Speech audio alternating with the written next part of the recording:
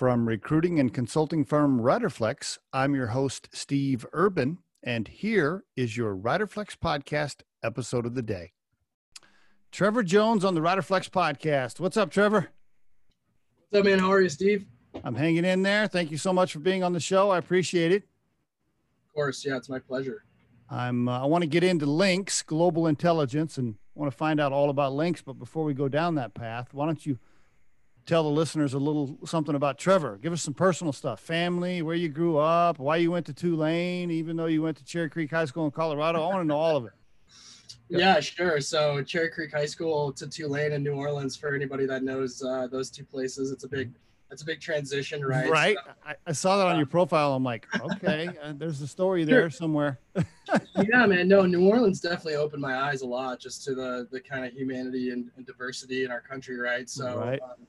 That certainly shaped me a little bit. Right. Because Cherry Creek High School, I mean, that's a pretty sheltered environment, right? I mean, that's yeah. It was bigger, actually. You know, Creek is a bigger school than Tulane. So if you look at the undergrad, so it's huge, right? I mean, so sheltered, anonymous, you know, very kind of, it got you in the mode to go to college for sure. But moving to New Orleans changed my life. And then I was actually learned to play in bands there and wound up being in the music business after the Great Recession for the next. So this kid from Colorado goes to Tulane. He ends up getting in the music industry. Okay, well, let's go. Oh, let me go back though. Tell me about your family. Are you your mom and dad? Give me a little history there. Any siblings? Yeah, great. So folks are from Texas.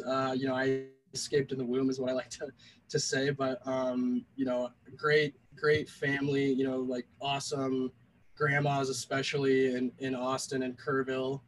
Still very close with them down there, but we're a Colorado family, right? I mean, I was born in Denver, grew up here, you know, running around the mountains as a Boy Scout when I was a kid and that kind of thing. And you know, my dad's a big influence. He actually, you know, he works with us as an advisor and kind of an admin person now, and was initial money in too. I mean, he was an oil and gas guy. He built accounting software for oil and gas. So really, you know, riding that probably emergent or nascent wave of business coming to Denver and Colorado from elsewhere in the United States in the 80s and 90s. So he's been a huge influence on us. And, you know, mom is awesome. What can I say? Leah Jones is a saint.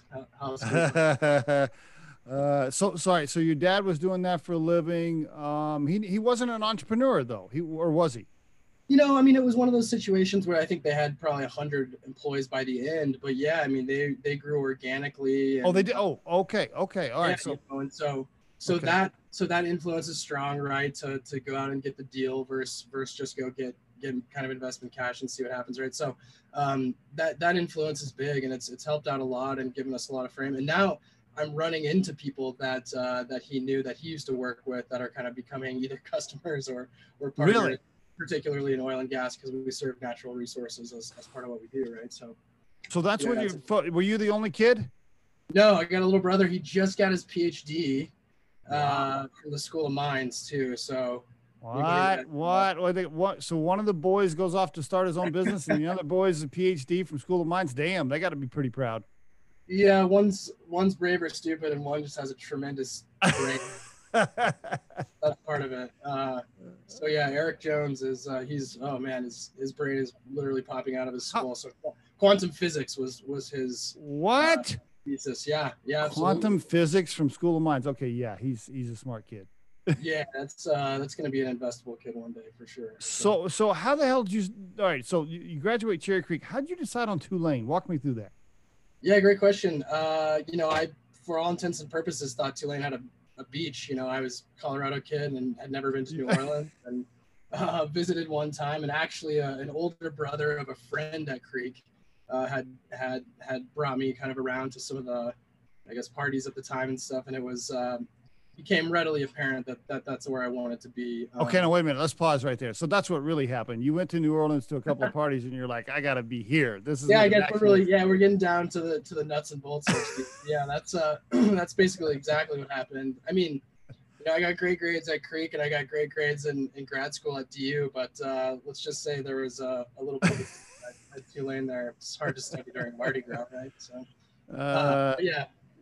Yeah, that's a party town. So it was a good time. Needless to say, going to Tulane was an awesome experience for you.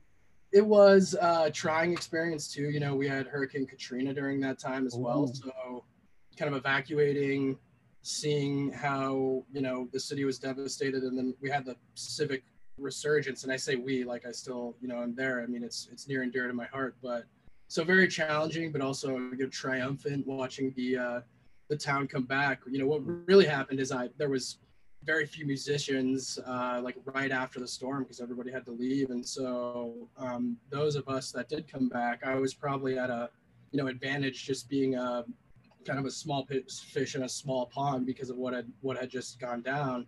I was able to play with some of the, you know, the kind of the greats, some of the funk, the masters of funk that kind of invented that kind of music. Did you play? So, did you play in high school? Did you play in bands in high school? you know, yeah, I definitely did, and it was kind of a hobby. But going to New Orleans kind of just, honestly, there's a lot of entrepreneurial kind of analog there because it puts you in a situation where it's do or die, right? I mean, you're either gonna, I guess, kind of execute or not, and so for whatever reason, just kind of being immersed in that environment and not really being technically trained, yeah, I was just able to. Wow. What'd you play? I played the guitar and sing, yeah. Wow. And you sing too? Yeah. So you're playing gigs down in Louisiana, Sure. like after the hurricane.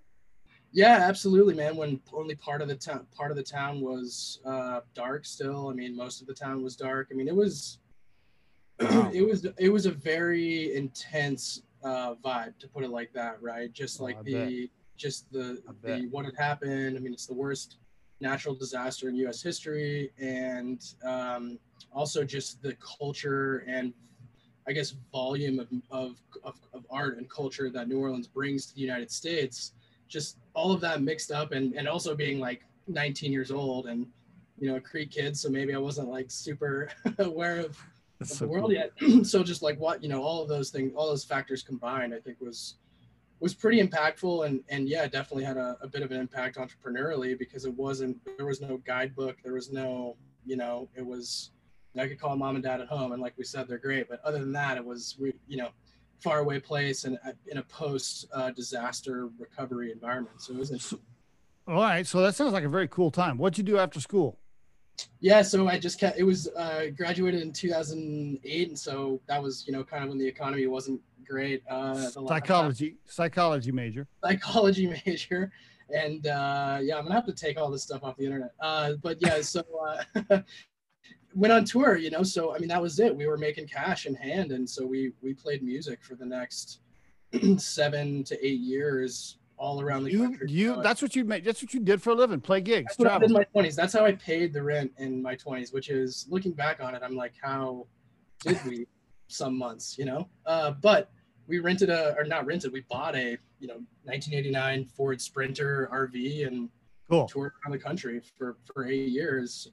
Wow. Yeah, That 8 years is an experience you will never forget. I mean yeah, that it's like a whole lifetime packed in you know, from what I can remember, which is like this, you know, the latter 2/3, you know, that's like a whole lifetime to pack right. into just a couple years. So, We could and then, do you know, a whole episode just you telling us stories from that, yeah, right? we could do music. If there's some music business entrepreneurs out there, we can go down that rabbit hole all day long for Well, sure. real quick before we get off that topic, who's the most famous person you know interacted with? I guess like you want to tell one quick story about a famous person. Sure. Anybody you want to share? Go for it. I guess, you know, in an early expression of the entrepreneurial thing, we actually put on a show at Red Rocks, and it was called Mountainside Mardi Gras. And I had eight or nine bands from New Orleans come to Red Rocks and play like in August, early August. That you set up, you organized it? Yeah, I ran the whole thing. So we did it was wild, man. It's a good way. It's kind of like betting. It's a good way to either make or lose a lot of money in one shot. It's not like B2B SaaS where you can kind of, you know, iterate and make adjustments. It's all one shot. So anyway, you know, I happened to be able to play with the Dirty Dozen Brass Band that night and meet Dr. John, and just like, you know, some real legends, right? Cool. And they were excited to be in Colorado too. That's the other thing is, you know, Red Rocks is such a draw that really is special for equally as special for them too. So it was a special night for sure. It was nice and got to play with some heavy hitters. But yeah, we'll have to grab a coffee or a beer, and I'll tell you about some other. Yeah. Because I got to know about the deeper stories. I got to know about all the drug and alcohol stories. I got to know the deep stuff. We'll go there. Sidebar. Yeah, man. I don't know what you're talking about. We were totally sober the whole time. So I'll let you know the VH1 behind the music. Yeah, right. So at some point, you're on this Sprinter bus going, okay, I got it. Yeah. What am I really going to do with my life? Walk us into the transition. Yeah, that's a great, man, such a great question. So I was actually, believe it or not, I had loved international affairs always. I was always kind of like reading The Economist, like a big dork backstage when, you know, everybody's doing all the stuff you're just talking about. And, you know, so what happened is I wound up climbing up a volcano in Panama while I was traveling. So I went to Panama with a girlfriend at the time, and we climbing up this thing. It's called Volcan Baru, and it's on the border of Panama and Costa Rica. And you can see the Caribbean Sea, the Pacific Ocean, and Panama and Costa Rica from the summit all at once. And I don't have a lot of eureka moments in my life. You know, it doesn't happen often. I'm kind of typically plodding through my own thought process in a pretty slow way. But for whatever reason on that volcano, I just kind of had this eureka moment that, you know, the music business was just not going to be my full-time endeavor moving forward. And it, you know, because it's tough, right? I mean, you're living in a Sprinter van, like we're talking about, you know, what are we really talking about here? So, and trust me, it's awesome. And no, like I still play a lot of music. I'm still, I fly to New Orleans, you know, pre-COVID quite a bit to do that thing. But for whatever reason, just this particular morning, it just kind of hit me. And so, you know, the next logical step to follow international affairs and foreign policy, which had always kind of been my weird secret hidden passion, was to go back to school and kind of immerse myself via academia. And so DU has a fantastic foreign affairs school founded by Madeleine Albright's father after he escaped Czechoslovakia in the 40s, I believe. So I have to check my history a little bit on that, but essentially it's this great piece of international affairs, academia, and history right here in Denver. So I didn't have to go to DC or New York. And I love how much we're focusing on Colorado in this kind of interview because our scope is quite global. But it changed my going back to DU. It's called the Joseph Corbell School of International Studies. Going back there just completely 180'd my life, like changed everything. I mean, I went from, you know, playing in bars late at night to just 2 or 3 years later, presenting my research to the, you know, State Department and flying to DC and actually flying to Geneva, Switzerland and talking about things like humanitarian intervention. And how are you funding? How are you funding all this? That's a great question. You know, I'm a lucky guy. You know, I had, you know, my family's got some resources where I'm able to go to school at this point. And, you know, also, I'll also mention when I'm traveling, I'm pretty austere. So you know, staying in, which is always a contrast, especially early on in Lynx too, when we were kind of trying to save a lot of money, but traveling around to spread the word, you know, trying to kind of stay at hostels, and then snack, shower, and then you're putting on your suit to go to the meeting at the, you know, UN or whatever happened to be at that point. And so that contrast was just really interesting thinking. All right. I didn't mean to break your flow. You're traveling, you're doing the studies. Okay, no, cool. No. Yeah, not at all. No, it's all part of the journey together, right? So, yeah, I mean, it changed my perspective, the people I was interacting with, the things I was thinking about, the problems I cared about in the world, right? So, you know, once you get out of the United States, you enter, depending on where you are, into a situation where you might have maybe a bit more of a lack of security, or, you know, human rights or, you know, human dignity might not be quite as upheld, right? And I'm kind of putting a bit of a soft touch on that. But once you kind of, I guess, leave our borders or look abroad, you know, there's some other problem sets that you can start to attack entrepreneurially. And that's, I think, also the interesting thing. And I'm not trying to skip ahead or ask your questions for you, but you know, the international affairs world's kind of over here. I know my hand's cutting out on the. That's all right. You're good to go.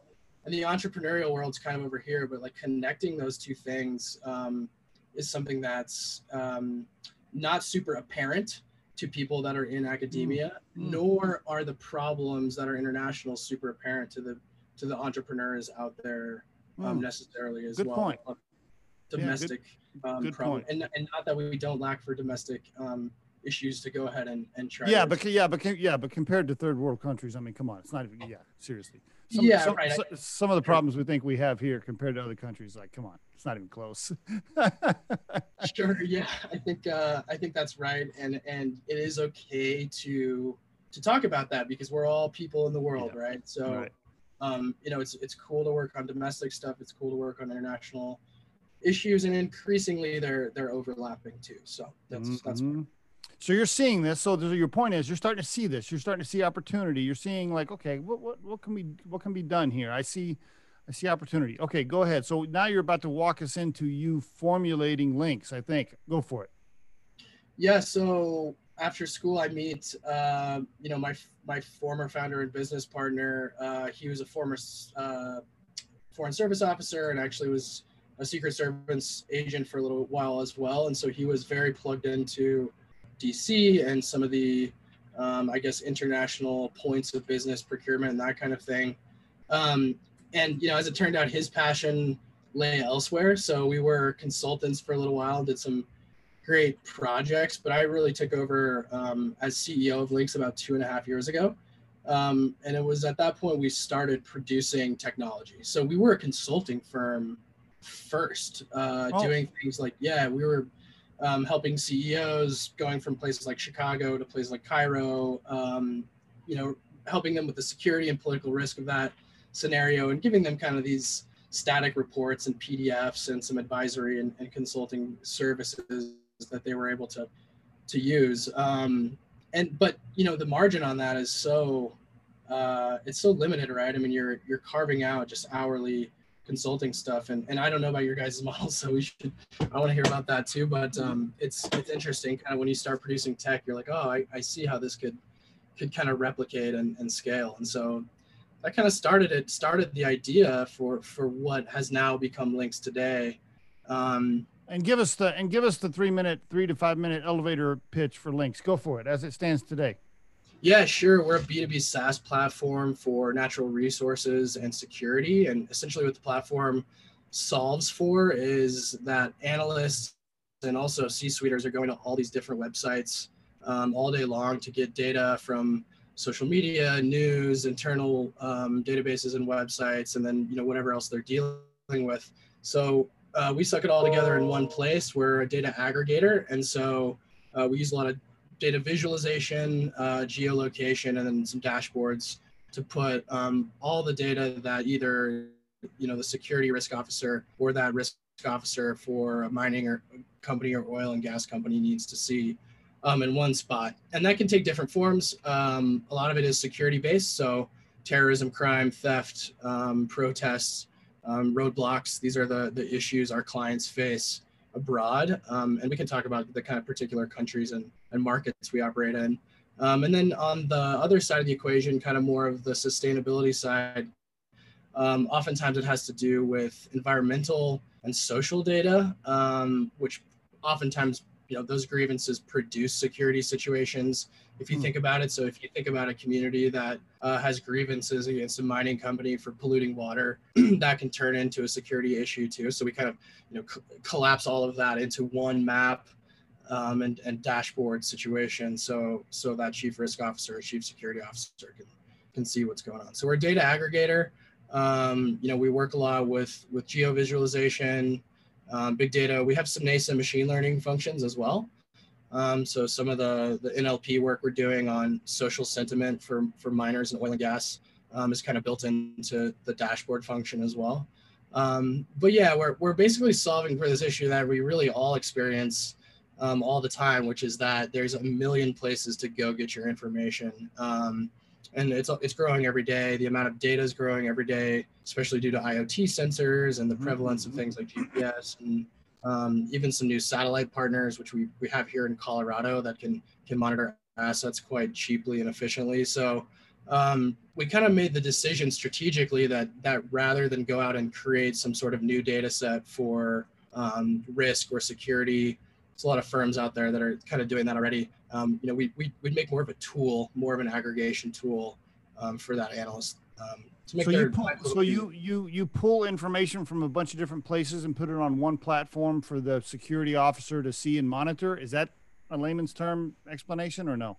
That's exactly it. I could have said it more succinctly, like you just. I could have said it better myself. And then also, where that's displayed is a map.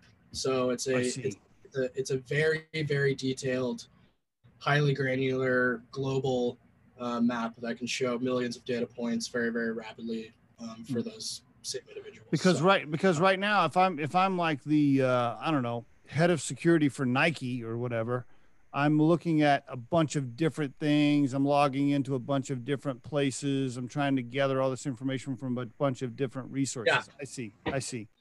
Yeah, so you might learn about a piece of intelligence from, let's say, the New York Times or Washington Post. Maybe you have an Indonesian language newspaper that you'd like to extract some information from.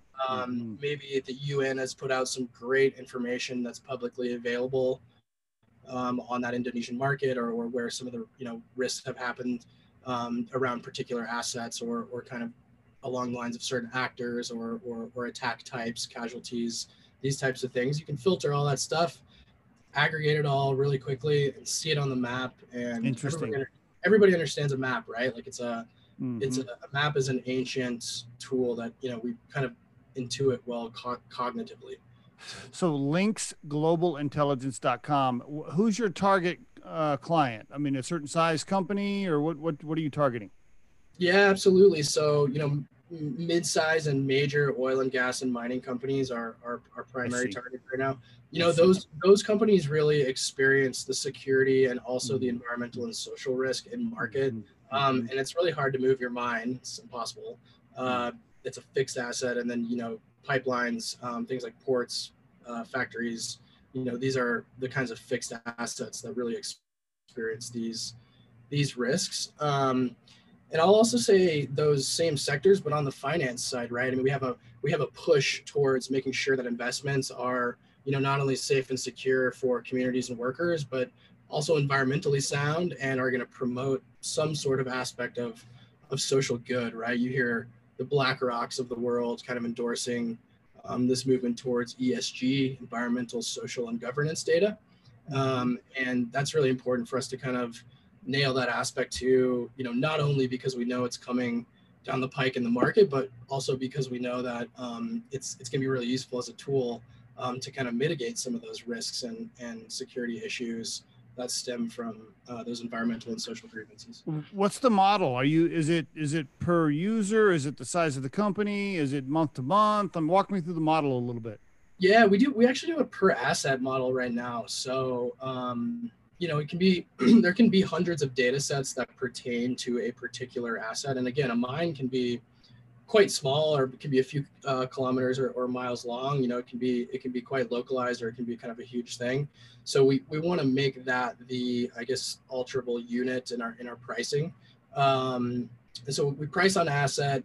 We allow a lot, actually dozens of users within our first tier when we price, because you might be 2 or 3 guys in downtown Denver and you have an asset in Africa and you need to know what's going on, or you could be like one of our banner clients in Lima, Peru, and there's several hundred of you working in a security operations center. And so going user by user, one by one is not really, doesn't make a ton of sense. So our tranches or our tiers for our pricing tend to be quite wide on the user side, but it's the asset that kind of drives the pricing model. And then we do a bit of a data configuration period up front.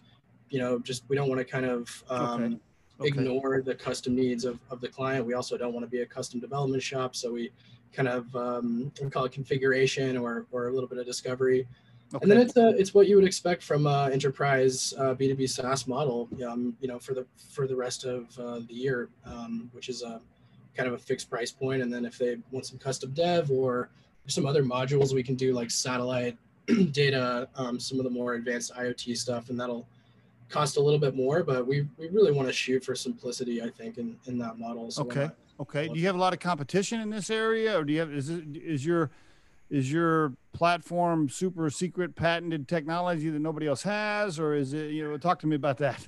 Sure. Yeah, that's it's so interesting, right? So we have a lot of competitors in the traditional risk and security sphere because those are industries that have existed for, in some cases, hundreds of years, right? I mean, think about the Lloyds of London or the control risks of the world, where they've really been around for a long time. Have a big, you know, sizable chunk of the embedded market that probably isn't going anywhere, right? Yeah. Where there is a lot of that said, I should also mention that those security problems are really big hair on fire issues. In other words, when there is terrorism around your asset, people are getting kidnapped, there's roadblocks, there's business discontinuity. Even though there's a lot of competition, there's also a lot of problems, and there's more problems over time, and the problems get more complex. So the demand side of that equation grows. Okay. I think that's important to remember. Okay. On the flip side of the business, on the sustainability and ESG side, you know, you really have very few nascent or emergent competitors that are, because it's very tough. And I say it's interesting because when we say ESG, we're talking about environment and society. Well, if I come up to you, Steve, and say, let's talk about environment and society, are we talking about anything specific? Are we talking about we're talking about vegetation? Are we talking about water? Are we talking about dust in the air? You're right. Exactly. About social grievance, which can, you know, one situation which really may empower human rights, you know, may have a different effect on the economy, right? So we have to balance all these different things.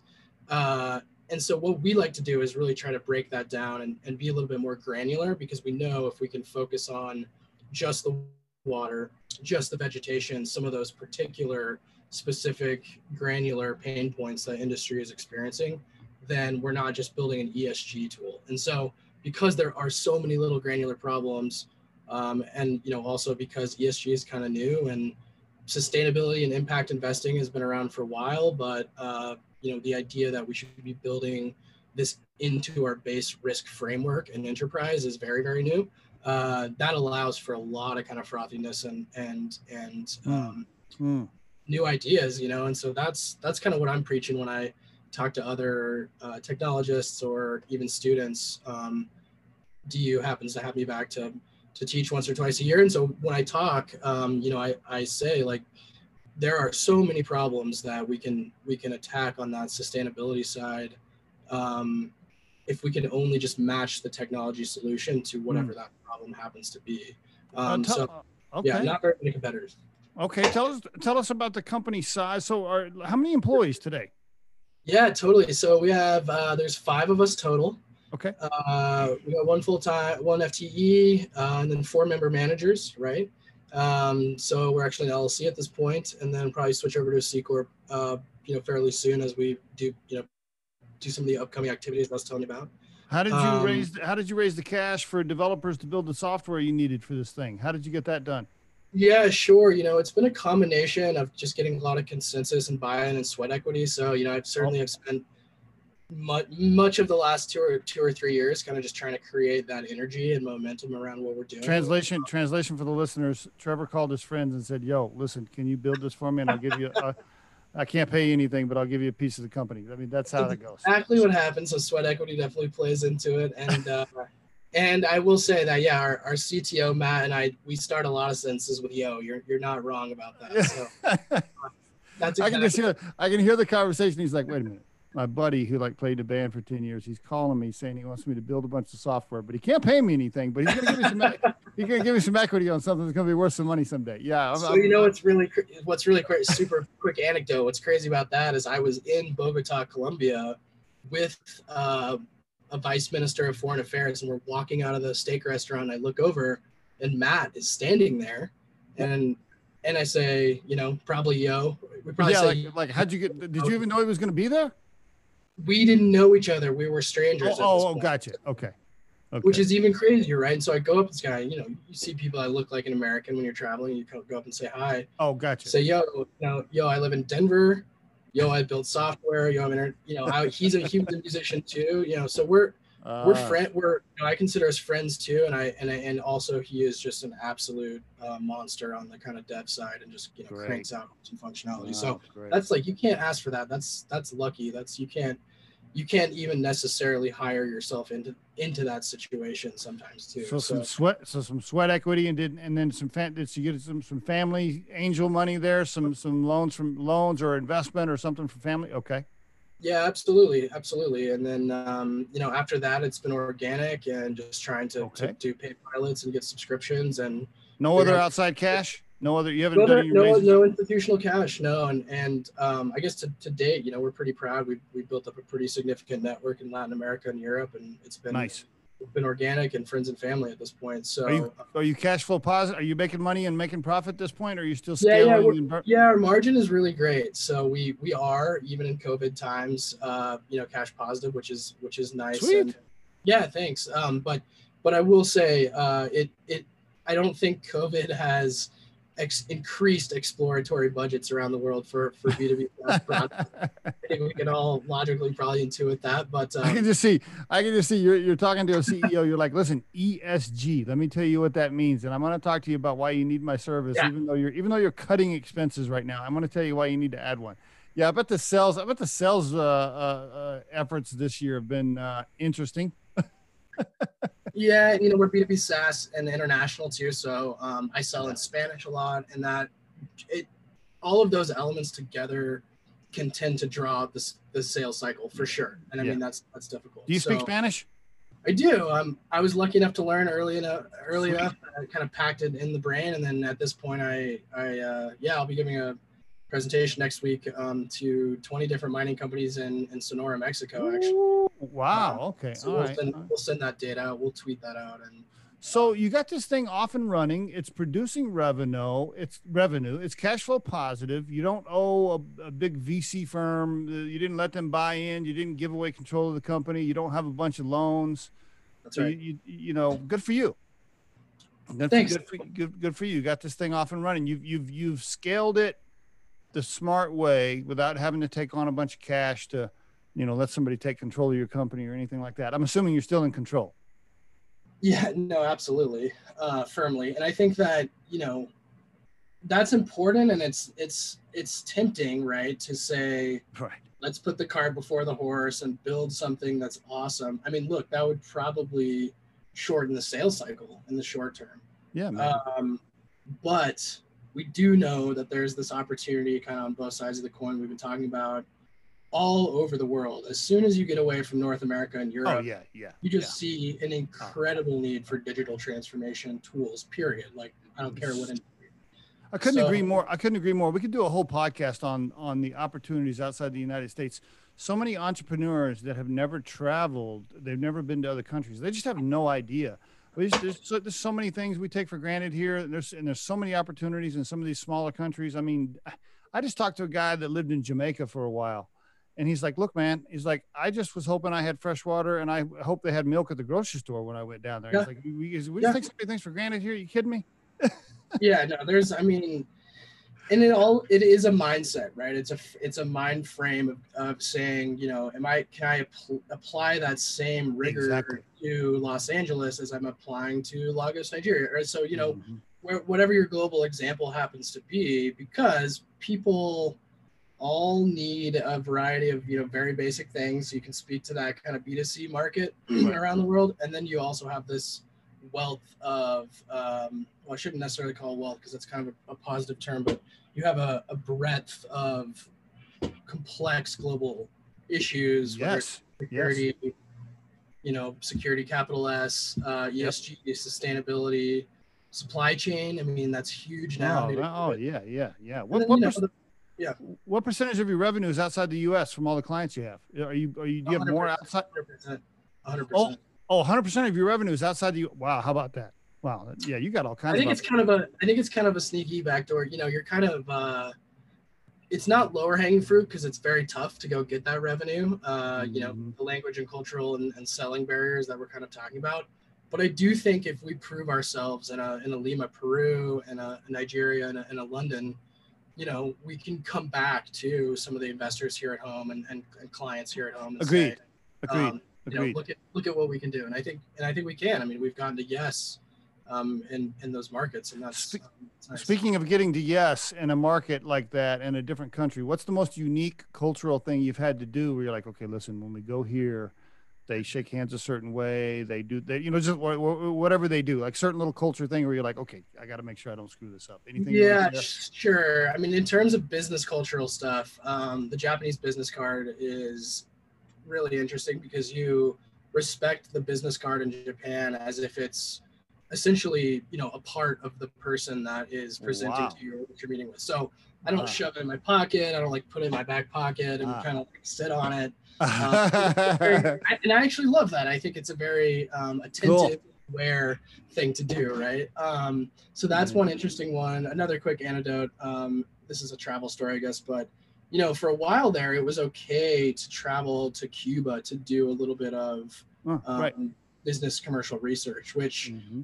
in this grand scheme of like what you know, where you can go and what you can do was pretty wild, right? I mean, we're talking about a Mm-hmm. walled off economy where nobody really knows how it worked. And like the only thing you could sell back and forth was like chickens and like a couple of other very like rice or like be like something just very, you know, commodity staple like that you could sell back and forth. So the idea that you go and like try to think about how to sell technology or, you know, Right. whatever else was really, really wild. So we actually wound up touring around, you know, Cuba just with kind of our local guy there for a while, a couple of years. This is when we were consultants too, right? We wouldn't do this now as a B2B SaaS company, but you know, we wound up at a dairy farm and like we're drinking the milk that had come Right out of the cow. yeah, and like no pasteurization, whatever.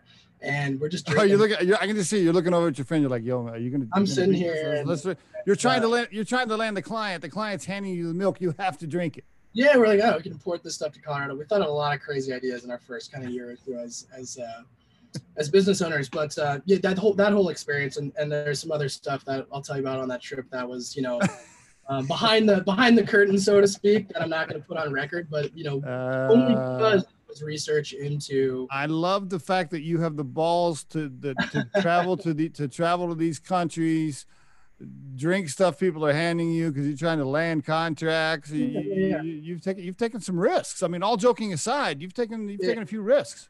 Yeah, I think it is. I think it is. You know, you walk that line between kind of bravery and stupidity first, until you realize your value proposition, and once you kind of hone in on that, you try to reduce that risk. But yeah, we've closed several deals by going to markets and shaking hands and speaking the language Absolutely. of those Yes. folks. I think that's old school, and I also think it's refreshing because Yes. people think that a LinkedIn message is going to do it, and it's I know. it's not at this point. And now it's even more difficult because we can't travel, right? So can we just take a pause right there for all of you out there listening to this episode? For those cheesy cut and paste sales LinkedIn messages you're sending me, I never read those. You are completely wasting your time. Yeah, you should really be so targeted. You know, you can't. Yes. Be more targeted than that. So I admire the fact that you've traveled and shaking hands and kissing babies to land contracts. I love that. I mean, that's, you know, seriously.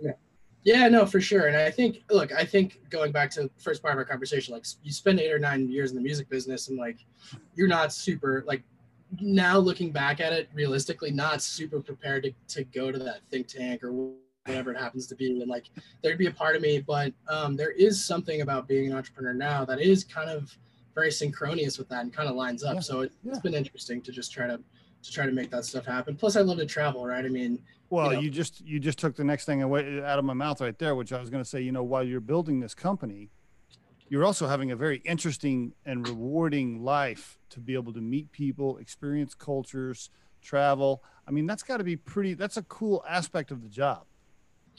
Yeah, I always tell people like I have some you know, Colombian ministers' numbers on my WhatsApp, right? So like I just will text them and say, hey, how are things going? And it's like a very that Cool. kind of just, I use that story just anecdotally, I'm not trying to brag. I'm just saying that like that if you just go and you're willing to treat people like any other business person in any other sector around the world, like you're going to have great results because Exactly. it's not the United States, you know, people need technology from elsewhere. They need Right. stuff. And so you go out and find it and try to help them and, you know, figure out where that gap is and you can do it. So I think let me ask you a couple of questions around being an entrepreneur. I know we only got 10 minutes left here, so I want to move you towards wrap up. So you've had an interesting ride so far. Love your story. Really cool story, by the way.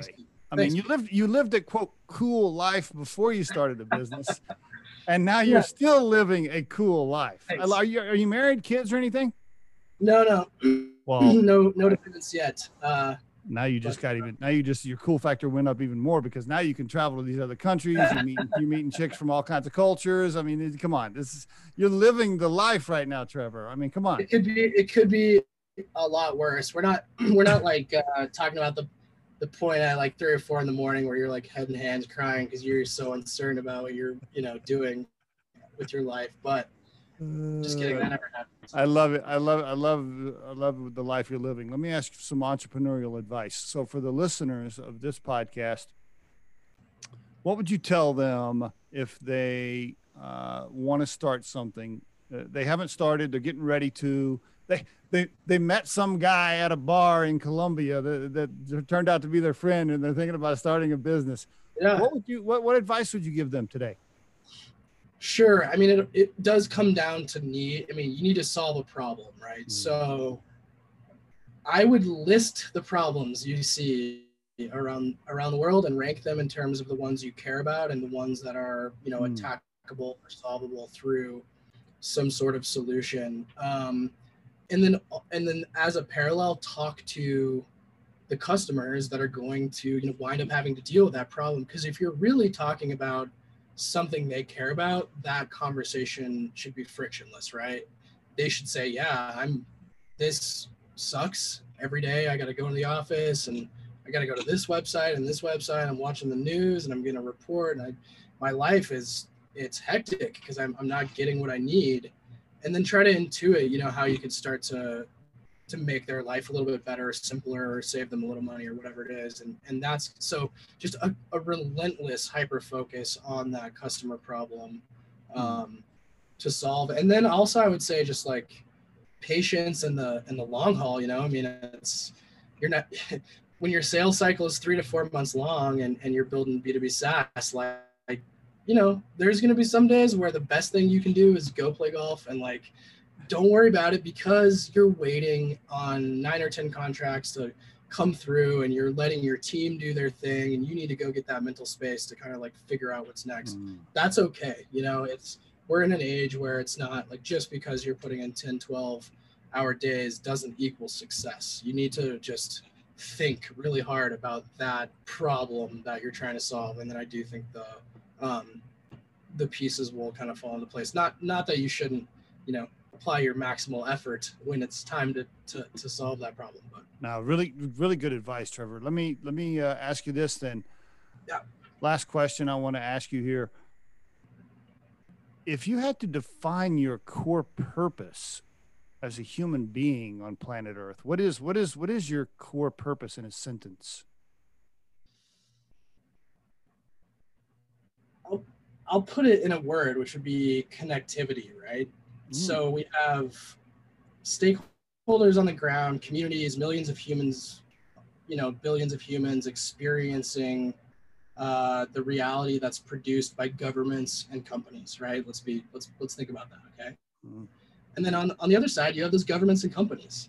And I don't think that governments and companies are bad. I'm not one of those people that is against governments and companies inherently. I think that there's great folks in both of those sides of the coin that are trying to do good stuff. They're trying to live fulfilled, dignified lives. So if we can build tools to connect those two things, in other words, if I'm a community outside of mine in Cajamarca, Peru, and I don't feel like the water is clean because the mining company made it unclean, and then I'm at the mining company trying to make the water really clean, we're on the same side. We're on the same side. So I'm an optimist, and if we can create the connectivity that just creates that empathic space in between the community and or the consumer, if you want to put it like that, and the kind of power structures which happen to be enterprise and the governance in the world, that's a great place for us to be. So connectivity would be my word. I know that's probably like a buzzy technologist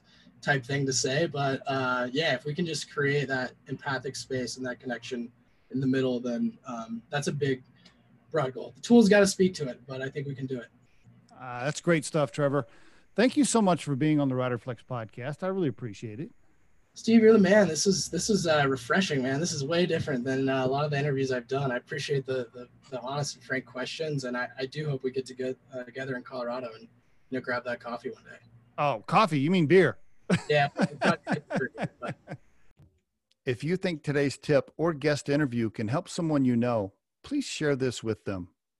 If you've enjoyed today's episode, please subscribe to our channel and hit the like button.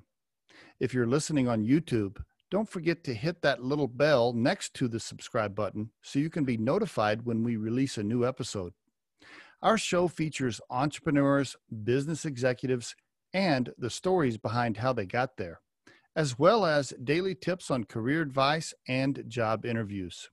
You can visit riderflex.com to learn more about us and get information on the recruiting and consulting services we provide. Thanks so much for listening, and have a great day.